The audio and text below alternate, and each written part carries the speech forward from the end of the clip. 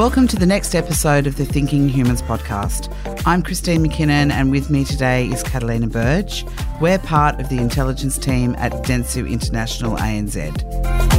At Dentsu Intelligence, we love understanding humans, all the interesting things they're doing now and the crazy stuff they will be doing tomorrow. We're seeing so many changes in the way people interact with each other, their communities and brands. And of course, technology is transforming our lives every day. Keeping pace, let alone staying ahead of all these change, is the most significant challenge facing marketers today. In today's podcast, we're going to be talking about data consciousness, or how we feel about brands using our data. Joining us from Singapore, we have the lovely Jonathan Edwards, our APAC Head of Data and Transformation. Hello, Jonathan. Thank you very much for having me, Christine. Our pleasure. So, Jonathan and Kat, we're going to discuss the future of customer relationships that are built on data, because we all know moving forward, brands are going to have data to be able to understand their customers. Kat, this has been a project that we've both loved working on for several years now. For the sake of the listeners today, explain what is the Data Consciousness Project. So the Dentsu Data Consciousness Project, DCP, is an annual study of the relationship between consumers and the data they produce. The study seeks to understand how consumers feel about and respond to brands accessing their data, how they are responding to the technology that brands are developing, and how they are expecting brands and media companies to increase the value of experience delivered in return for their data. So this is our fourth year of the study, and this is the first year that we have conducted the study across 14 APAC countries. Across these 4 years, we've really seen the outputs of the study evolve.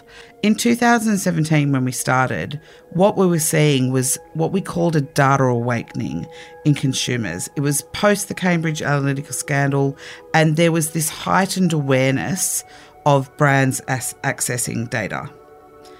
Moving forward to 2018, we saw that consumers were evolving their attitudes towards data and brands. They were at a point where they could see some benefit when brands were taking their data, and we called that data opportunism. And we started to see that people were being offered rewarding experiences by brands, and in turn, they were actually happy to exchange their data. Move forward to 2020, and of course what we had was the start of COVID. And we saw a complete shift in consumers' attitudes toward data. Firstly, because during COVID, people were dependent on data to actually understand what was going on in the world, what was going on in our country. We started to see that Australians were not only appreciating the value of their own personal data, but the value of collective data and the power of data for collective good, which was this shift in perspective that we saw from me to we, and we called it data collectivism. Skip to 2022, and what we see is that consumers' data consciousness is still very high. However, some consumers are feeling data weariness or resignation to a certain extent. They demand relevant experiences from brands, and they relinquish their data in order to obtain them, but they also want data privacy and protection. And we know that the news and the coverage of data privacy and protection is increasing, and it's becoming more widely understood. Consumers are now taking more steps to protect their data, but they also feel a lack of control, and they're expecting institutions and brands to step in and fill the void. So we're really moving from this point of data resignation, where we felt like we had to hand over our data, to this point of data reclamation, where people want more control and they're going to claim back their data and the use of that data.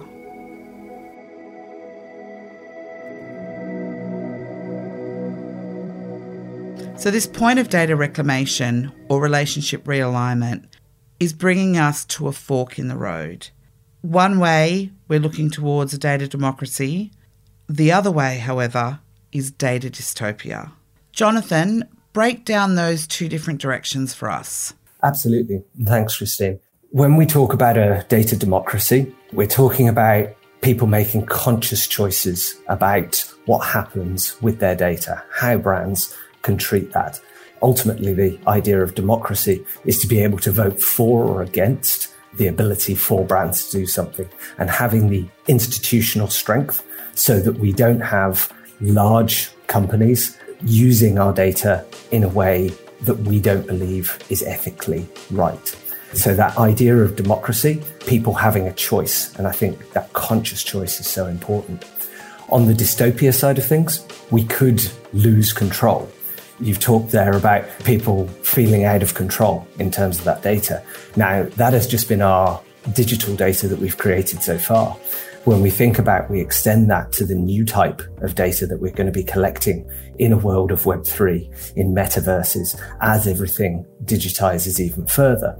The depth and breadth of that data and not having control over that and not being able to reverse some of those decisions, then that really feels quite dystopian. And people sort of feel helpless and beholden to whoever has collected that data. They can't opt back out. They don't have the institutions to protect them and ensure that things work the way that they believe that they should do. And why I think that's so important now is the fact that we are on the precipice of further tech change. I've mentioned Web3, metaverses there. That data is only going to expand. We don't have that intuition because it's so new. Governments don't know exactly how this should work. We're busy figuring it out as we go. So I think going into that with that conscious choice that we want to steer towards the democracy side of things, that we need that level of choice, that we need those guardrails, is really important. Otherwise, I think we could stumble unconsciously towards that dystopian end of the spectrum. So, Jonathan, you're right. We can't really talk about data without talking about the metaverse, because data is going to be what keeps it running, keeps it evolving.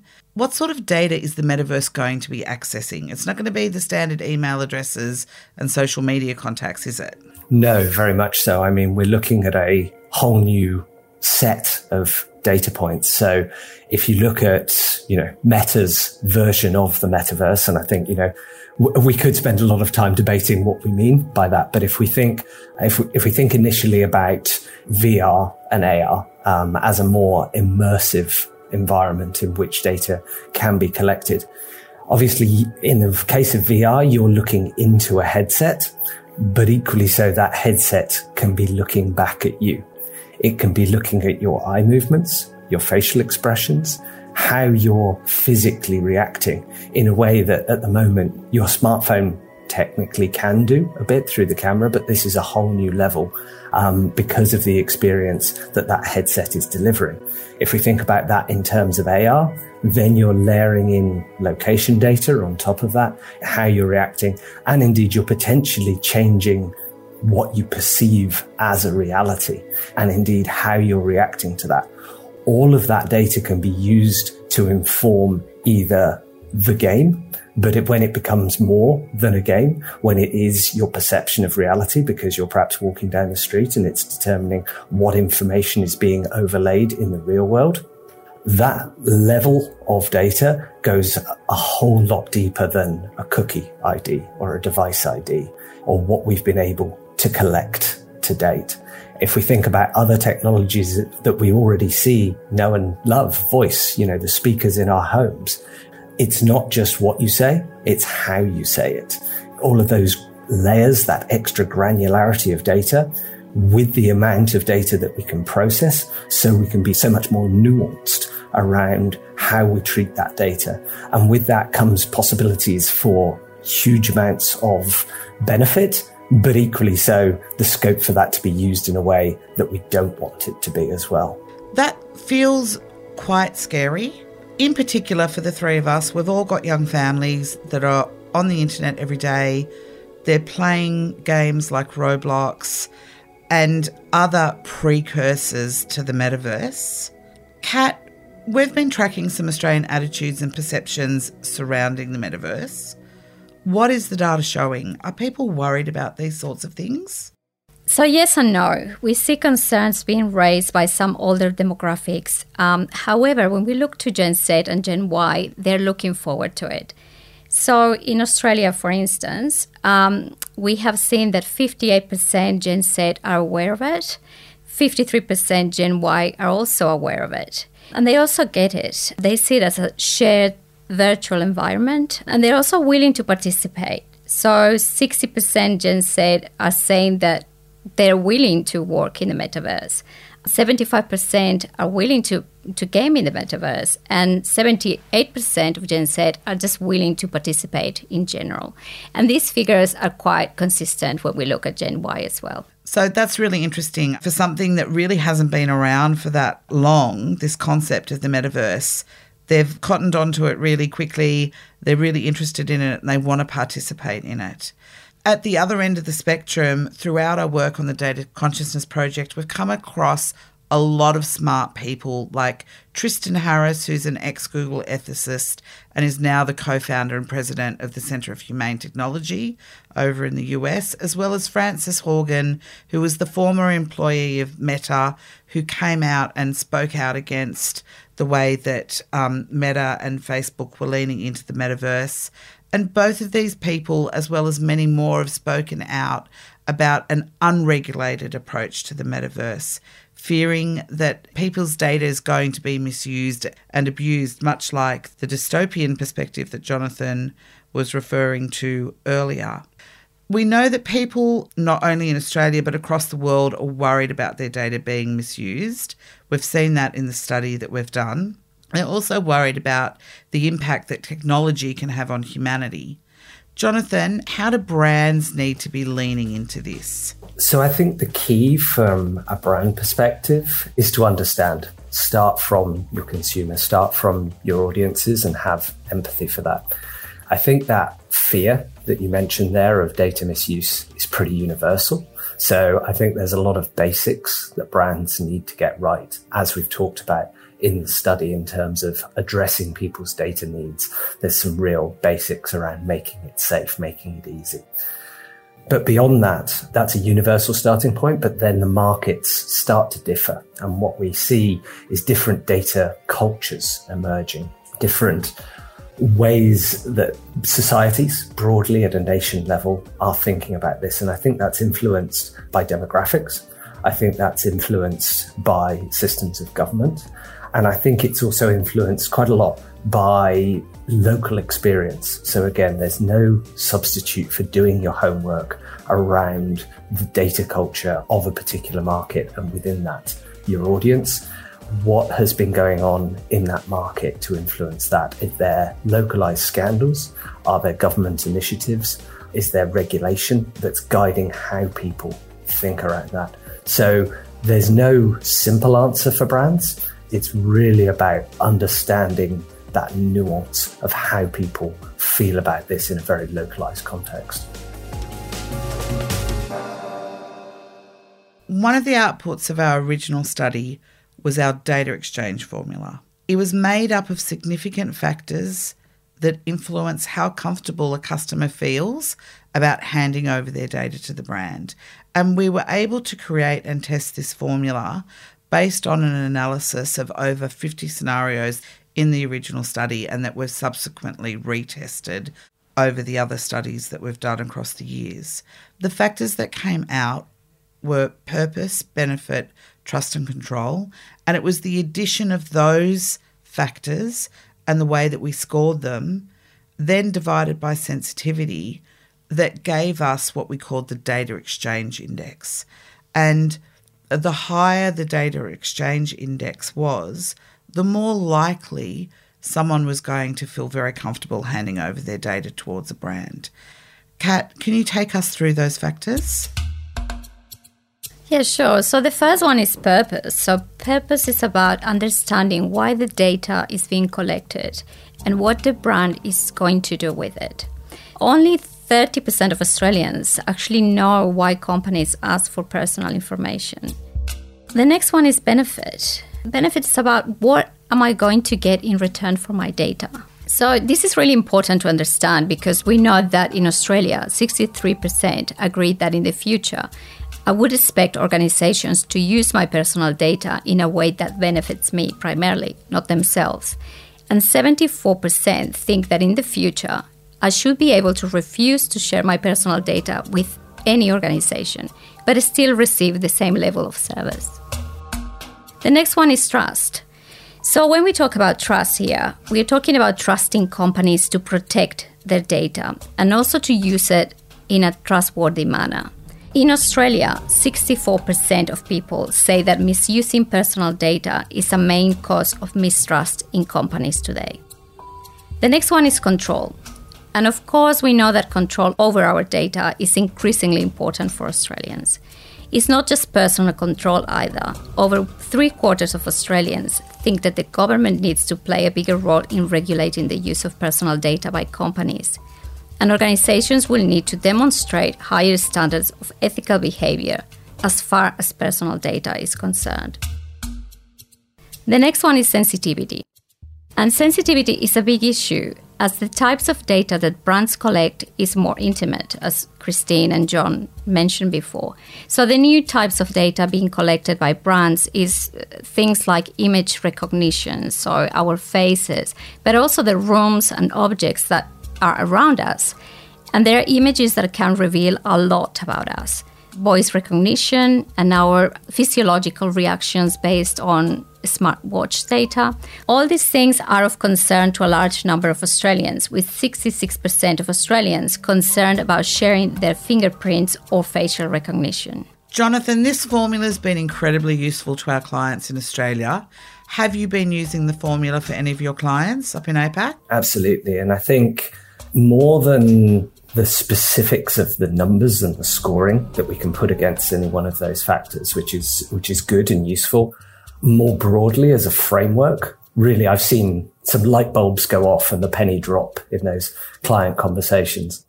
The first is when you're having a deep technical conversation about moving beyond cookies. So you're switching from DMPs to CDPs. You're thinking about your overall marketing stack, tech stack and things like that. There's an inherent assumption there that people will share data. Well, of course, we need the technology. We'll collect the data and then we'll do this. And the data value exchange is a really useful point to say, yeah, clients will share data. But will they and why? The second part is really the recognition that a data value exchange is just one point in time. And we talk a lot about customer experience, client journey analysis. The fact is that data value exchanges happen throughout that journey, throughout that experience. It's not just a one-off. It's not getting people to sign into an app. It's not collecting certain site behavior. It's far more about thinking about why do people share data and why will they keep sharing that data and how do I manage that over the duration of my relationship with a customer. Again, that's so important, and that's where we've really seen the formula be helpful as a framework to shape client thinking around how they're designing experiences and getting out of that pure technology box and starting to think in a far more human way. Jonathan, in our report, we wrap it up with some advice for clients based on our findings. Take us through the two main points. I think the first one is really quite simple. As with anything, it's a basic truth. It comes back to brands being really honest with their customers. Rather than hiding behind terms and conditions, as I think a lot of brands have done in the digital era up until this point, is being far more upfront about that. And when we're honest, when we're transparent about how we're using data and how that helps the customer, going back to that purpose and that benefit point from the data value exchange, then we can really get behind why we're personalizing, why we're enhancing that experience. So hence that term that we've used with personalization as a product, as something that customers can choose and opt into and really therefore start to see benefits and appreciate why they're sharing that data. So then the second thing is really around the importance of customer communities. Brands developing their relationship with customers. so that they're offering something more than just transactional, such that their customers feel that they're part of something that little bit bigger. Because as we see technology change, as we see regulation come in, there aren't going to be the big cookie pools to target. There isn't going to be that free flow of data as there has been in the past. Brands' ability to get their customers to share data with them will be critical to that brand's ability to succeed in this brave new world. And particularly as data becomes more decentralized, as consumers take greater control of that data, so it will be that much harder, but equally so the rewards to brands that are able to do that in the right kind of way will be so much greater, because that direct relationship with consumers is what will really drive value, not only for the customers, but also for the brands. So as we see technology change, we move towards this idea of data decentralization, that relationship that brands can have and the communities that they can build, and equally the partnerships that they can forge and how they treat data in a privacy conscious way. What that all boils down to is whether they can understand and harness that data value exchange. Can they take that formula that we found very early on in the Data Consciousness Project several years ago, that formula that has stood the test of time, think about how those elements are reshaped by the changing of not just technology, but consumer attitudes. The brands that can do that best, the brands that can design the right kind of data value exchanges, those are the ones that will succeed. Data consciousness has never been more important, and we are just getting started. Jonathan, thank you so much for being our special guest. It's been amazing to work on the Data Consciousness Project with you. Pleasure is all mine. Thank you. Thanks everyone for joining us. That is the Data Consciousness Project for now. If you want more information, please reach out to us at dentsuintelligence@dentsu.com. Stay tuned for the next Dentsu Intelligence podcast episode. It's going to be something a bit different. It's going to be the future of food with Carolina Ferreira. I'm Christine McKinnon. And I'm Carolina Birch. Thanks for listening. We'll see you next time. Adios.